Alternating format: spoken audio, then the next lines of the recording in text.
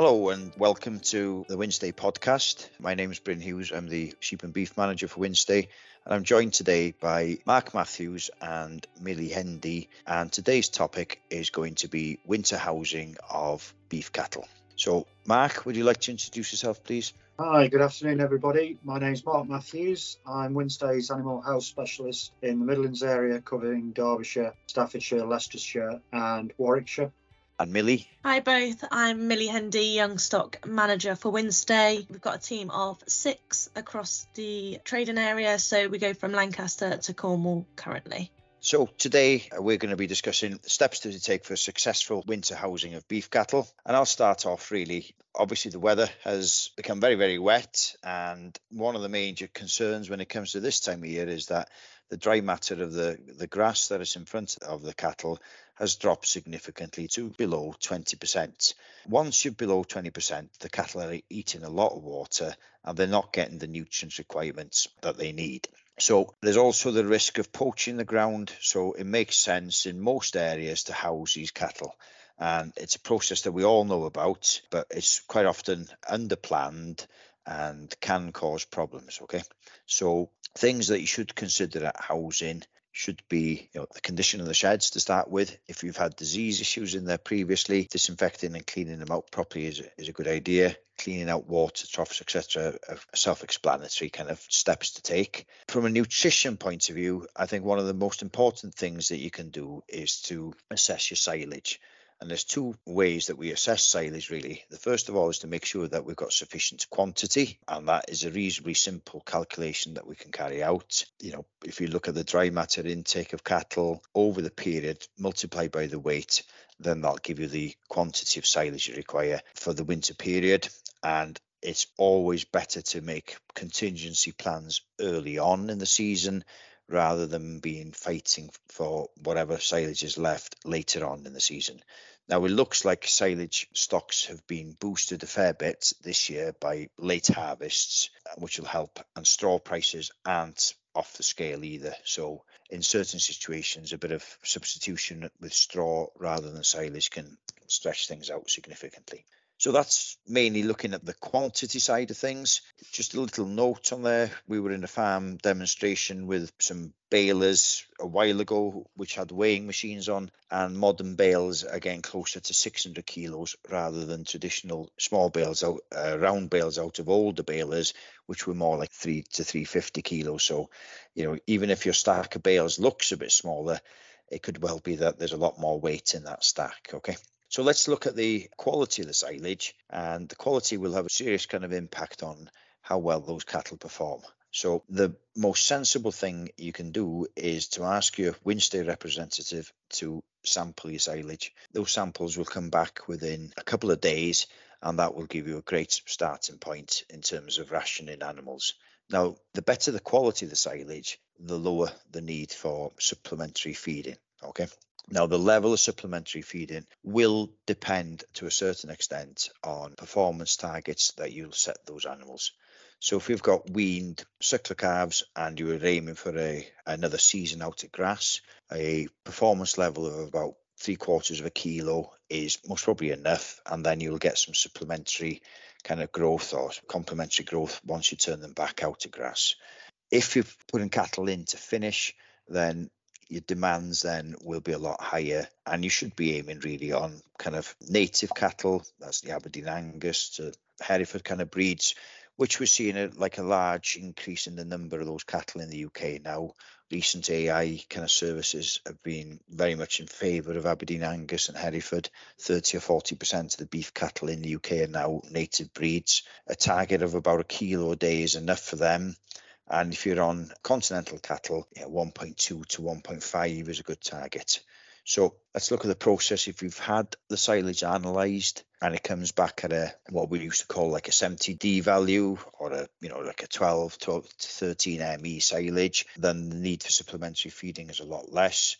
And that can be compared with a 60D value silage, kind of a 9 ME silage. You can be half the supplementary. So if you've got a calf aiming to do 3/4 of a kilo with a calf, and you've got poor quality silage, older cut, kind of long-term lays, you'll be looking to supplement them by about 2 to 3 kilos a day per animal. And if you're trying to finish cattle on that type of silage, you really need to be on ad lib concentrates on them, and that concentrate should be like a 14-15% protein level. If you've made excellent quality silage where you're closer to the 12 ME, then you can really sensibly halve those concentrate levels, so there's a significant saving there. Now, on the other hand, if you have got that excellent quality silage and you've got a suckler herd, if you feed those suckler cows on that excellent silage, they'll get too fat and you will get, well, you may get problems at calving. Hopefully you don't, but you need to dilute that with some either poorer quality silage or some straw. That's a brief intro on the feeding side, Mark. What should we consider in terms of animal health? Obviously, these animals have been out on pasture, eating a lot of parasites potentially in the stale season of the grass. What should the farmers be considering in terms of controlling parasites, Mark, and making sure these cattle are healthy going indoors? With parasites and animal health on the cattle brain, I always recommend that on every farm there's no set situation, and I always think it's a good idea to involve your local Winstay rammer, have a discussion around the table. Firstly, right, what status are these cattle at? How long are they going to be out at grass for? Are we bringing them in? Are these store cattle? Are they yearlings? Or are they fat cattle destined for slaughter in a couple of weeks' time? And then tailoring the program to what your situation is. For example, is you don't want to be using the wrong product on fat cattle that are going to be going down the road in 2 weeks' time because of your withdrawal periods. You want a short withdrawal, but it's then these cattle that are out, and this year we've had a phenomenal growing season. So sort of a typical scenario that I'll be discussing with my clients is when the weather's like this, we are getting quite periods of wet weather, but sometimes the cattle are better off than being housed and sweating up, and there's still forage on the ground for them to eat.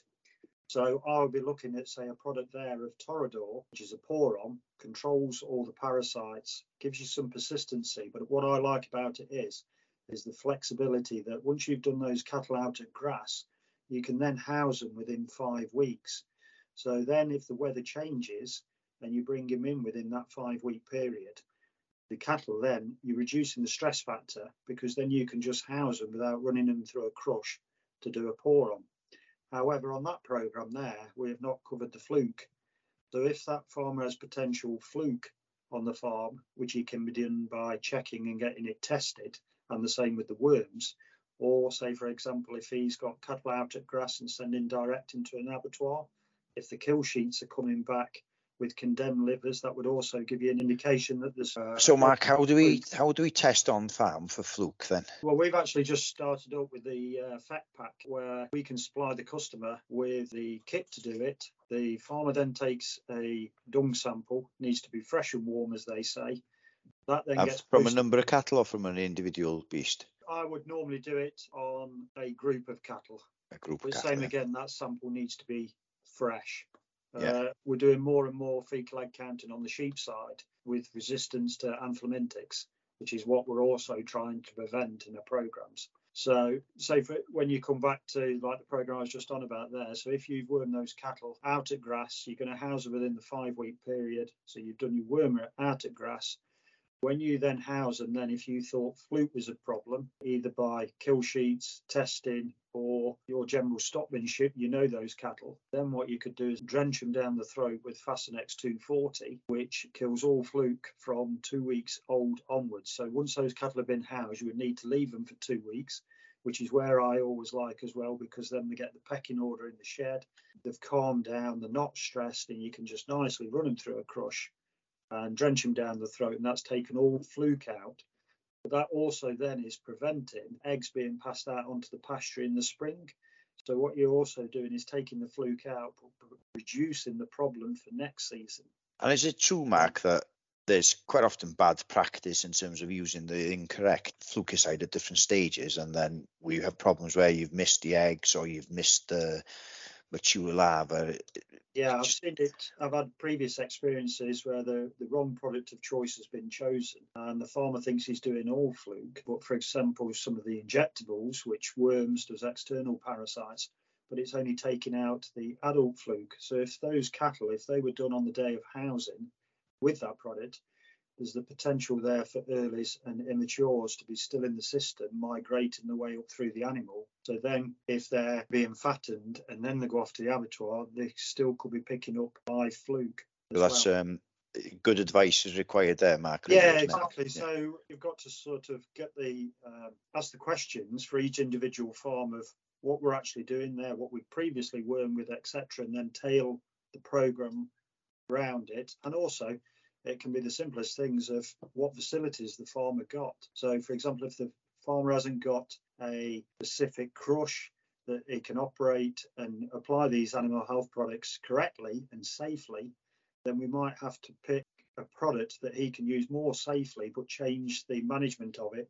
For example, he could use a combination pour-on for fluke and worms, but I would be doing that product. With that product, that needs to be done 6 weeks after housing, because then the fluke would have migrated up to 6 weeks old, and then you would take everything out at that point. But for him, if he's not got a crush, that would be the better product for it and safer product and easier for him to put on.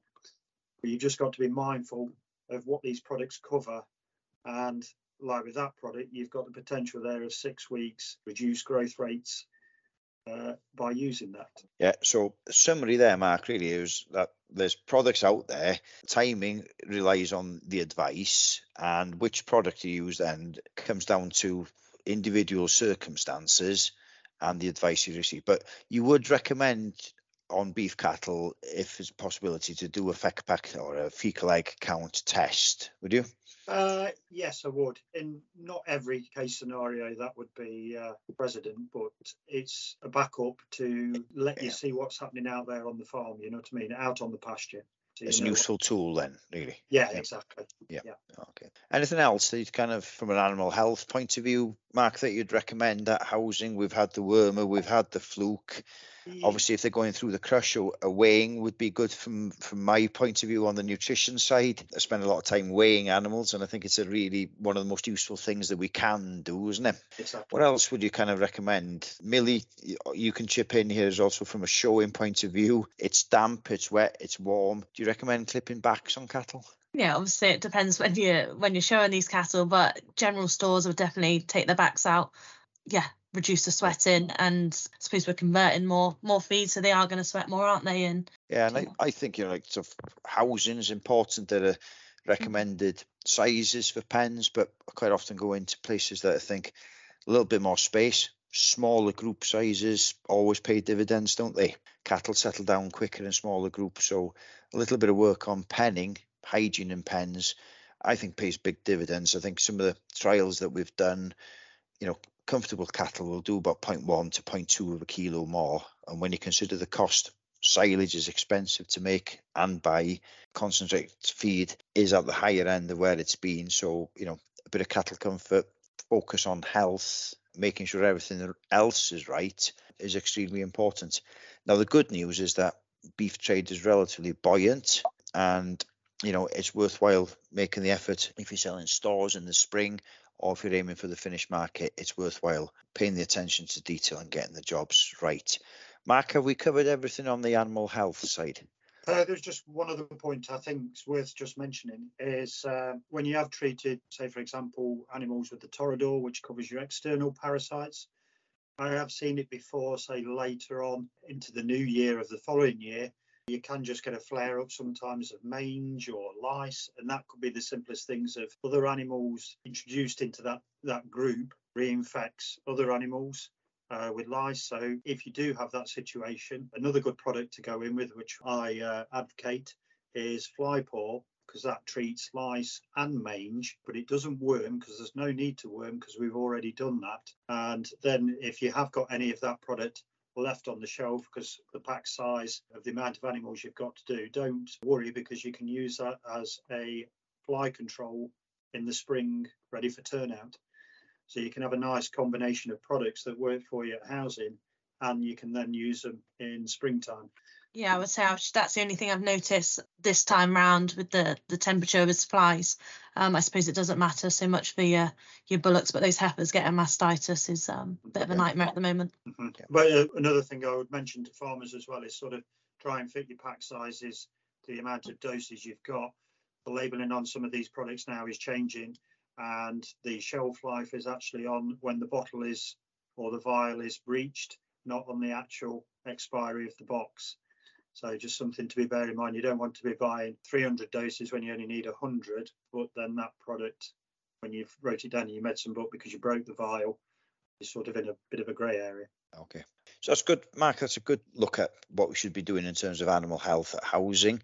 Millie, a lot of people will be buying calves this time of year. It's a winter job. A lot of calves coming on to farms in the autumn. Demands are slightly different in the autumn for these calves. Do you want to just touch on that really, so we can see what people should be doing with bought-in calves, bucket-reared calves, really, isn't it? So yeah, obviously we're looking at autumn calvers, fair flush of beef calves coming through. I would say that the struggle with us being beef calf rearers is the colostrum management. Obviously that's slightly out of our control coming off those dairy farms, but we'll take it that they've all had sufficient colostrum. So the only thing that we can really, I suppose, control is the environment that they're coming into and the nutrition that we're going to follow on through and wean those calves as well as we can. Just a couple of things to bear in mind as we come into winter would be temperature. So the calves would have different lower critical temperature requirements as they go over 3 weeks of age. So if we look at calves less than 3 weeks of age, we'll be looking about 10 to 15 degrees. Whereas if they go over 3 weeks of age, it'll be more 6 to 10 degrees.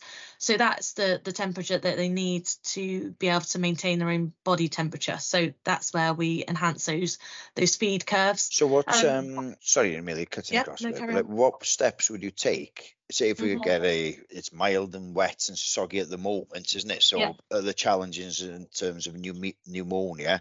But as we get into November, we quite often have a cold snap. You've just bought a load of calves from a source. What steps can you take to keep those calves warm? Yeah, I suppose it's going to be all to do with the environment, that shed that they're going into. Let's keep them well bedded. I think that's, although straw can be dear, it's going to be your best source of keeping those calves warm. I think we've got to remember that warm calves will convert feed for growth. If we get the calves cold, they'll be using that energy for keeping warm. So keep them well bedded, put in any bales that you need to keep those drafts out as long as we're not getting calves cold. The use of calf jackets, always useful for those younger calves. I wouldn't necessarily say they'll actually give you extra daily life weight gain, but they'll definitely help maintain that body temperature. So important, if you're going to use them, keep them clean. Don't mix the batches and recycle dirty coats because you will spread that disease.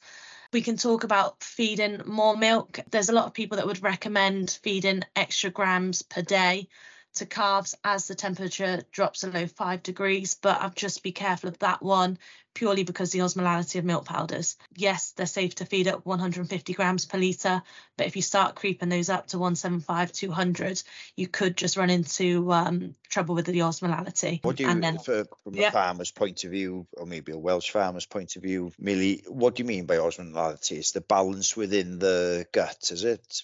Yeah, so osmolality is a measure of concentration of particles in a solution. So cow's milk could be the same as blood, so around 300 millismoles per kilogram, which is the optimal for absorption and digestion of nutrients by calves.